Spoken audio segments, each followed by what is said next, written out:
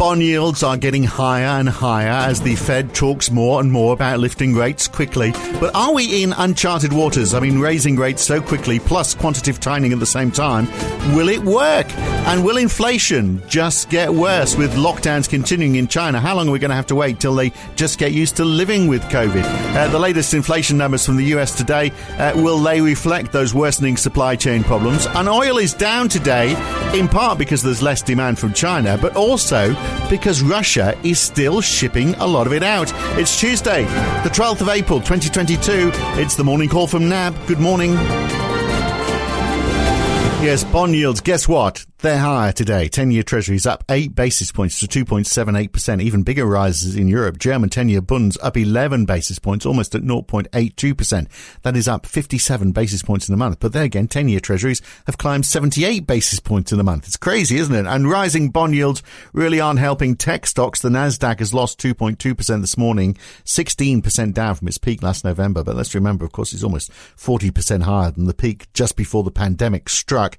Alphabet is down about 2.6%. Apple is down 1.9%. Twitter, though, has gained 2.9%, perhaps because Elon Musk has decided he won't take a seat on the board. And that seems to have been a popular move. And the S&P is down 1.8% today. The Dow 1.2% down and falls across Europe as well, down 0.5% for the Euro Stoxx 50. The US dollar has edged slightly higher. It's up 0.8% on the yen. The Aussie has lost 0.5%, down to 74.2 US cents. And oil down again. It's picked up a bit, but it's still a 3.6% drop in Brent. WTI down 3.4%. Brent at $99 now, about 18% off its peak last month. And natural gas up 6.4% this morning to its highest in 13 years. So, inflation, bonds, war. That's the agenda again today. Well, we put perhaps less on the war this morning. It's mainly about inflation and bonds. And here's NAB's Tapper Strickland in Sydney. So Fed speakers still talking up that 0.5% rate rise.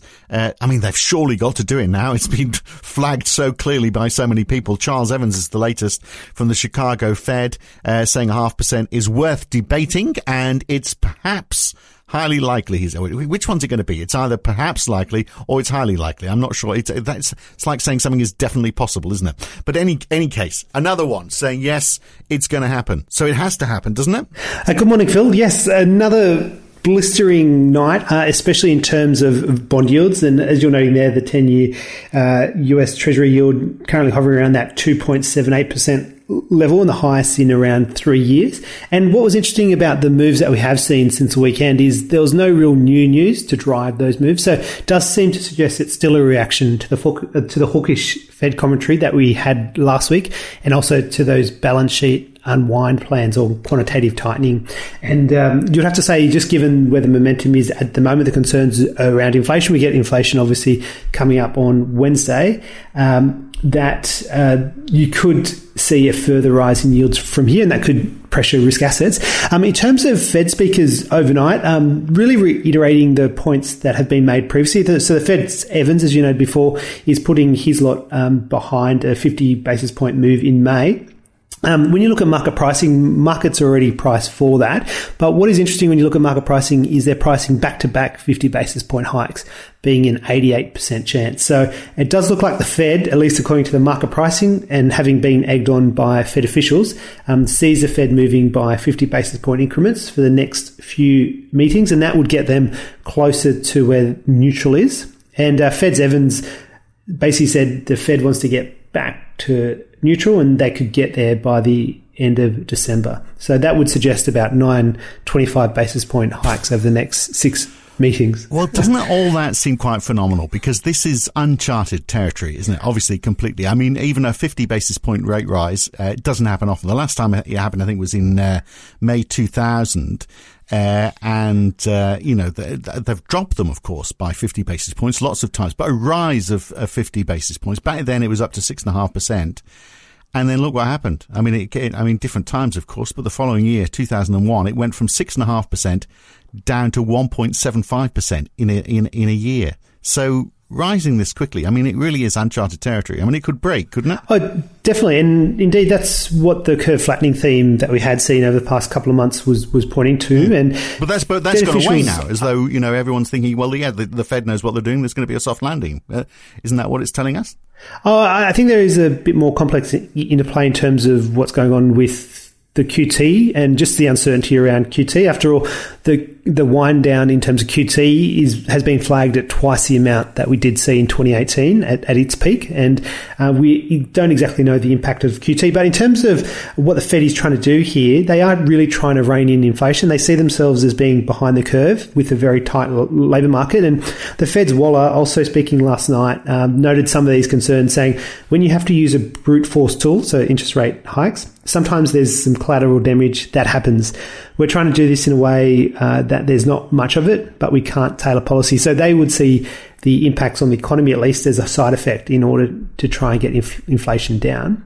And in that context, many economists are now starting to raise their risks of the US dipping into recession next year, over the next 12 months. And there was a Wall Street Journal survey that was published on Sunday night, and it put the probability of the US economy being in recession at 28% from 18% in January. And just worth noting, that recession probability is very close to where it was in September 2019, when the last talk about could the US economy dip into recession before the pandemic, and that recession probability was around 34.8%. So you're getting closer towards those kind of levels that economists are starting to get a little bit more concerned that the Fed could overdo this tightening cycle. And meanwhile, I mean, it's almost certain that 10 years are going to get to 3%. I mean, we are at 3%, of course, in Australia, and 3.5% in New Zealand, but I mean, it's hitting the share market. I mean, that's one consequence, isn't it? We're going to see what are the other consequences as we see bond yields rise even higher. Well, I remember we've been talking about the past 3 weeks and the puzzle in terms of the equity market, how it had been resilient to the rise in yields. And maybe on Friday and today, you're starting to see the US equity market starting to react to tighter financial conditions out there. And just worth noting that all sectors in the S&P 500 overnight were in the red, and the NASDAQ is more heavily in the red, down by around 2.1%. But what's interesting is when you look into the details of the S&P 500 and the NASDAQ, the profitless tech, the long duration tech, is really being sold. So you look at the ARK Innovation ETF, and it's pretty much where it was just prior to March 2020. So that shows you the massive unwind that has occurred, at least in that bit of the US equity market. And no doubt there'll be more questions asked about other segments of the US equity market. And importantly, US earnings season kicks off on Wednesday. So I think there'll be a lot of discussion about the ability of firms to pass on higher costs and exactly where they're seeing demand conditions in the near future. And we're getting US CPI, of course, aren't we, as well, later on. And we have obviously been seeing more supply chain disruption, even more coming down the track, clearly, if we look at what's happening in China. So if that's an upside surprise, is that going to just push bond yields even higher? Is everyone going to go crazy, thinking, this is a problem that we need to push even harder against? Quite possibly, and it would definitely justify the Fed in their hawkish rhetoric so far. And when you look at the consensus for US CPI, the pace of price rises is expected to be similar to last month. So core is expected to rise by 0.5% month on month,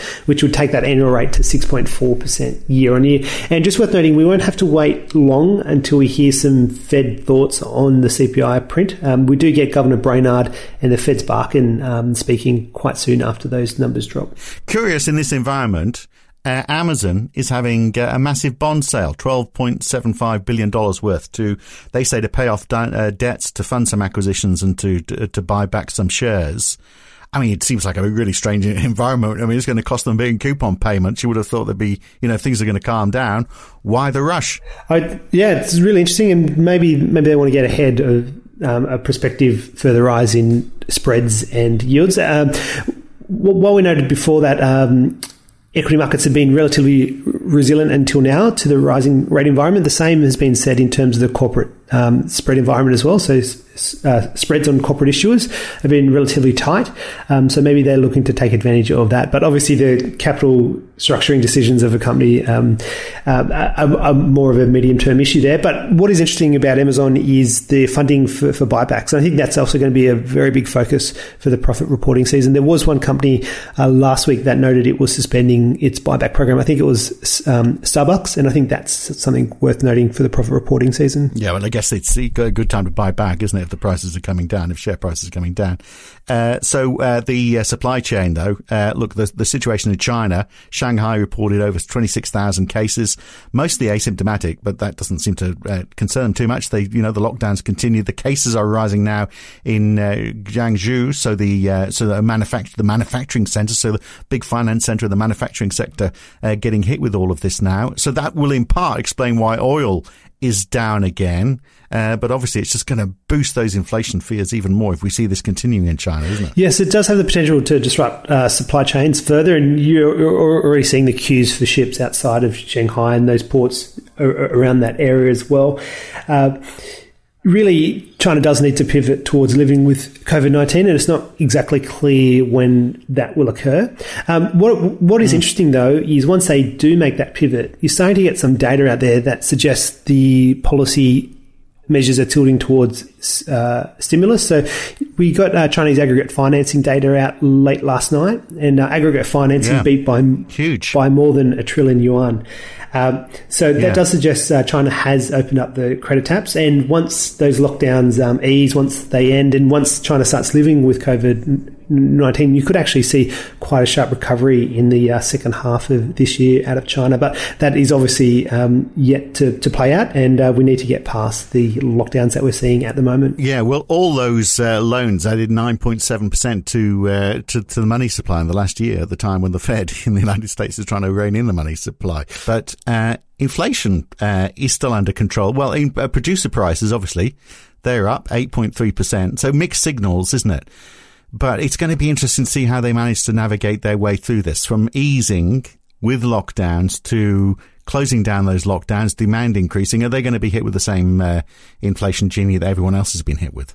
It's quite possible they see it on the food side of the economy, but just worth noting, Chinese manufacturing still continues to be a source of disinflationary pressure. So perhaps you don't get as much of an outbreak of inflation in China as you do in the rest of the world. And indeed, when you look at CPI headline in China, it's running at 1.5% year on year. So very, very subdued compared to the rest of the world. Not the same wage push, I guess. Yeah. So the other thing that's impacting oil prices, why they're down so much, is the fact that Russia is still exporting it. You wonder who to. Well, obviously it's China, but China's demand is going to be down as well, presumably.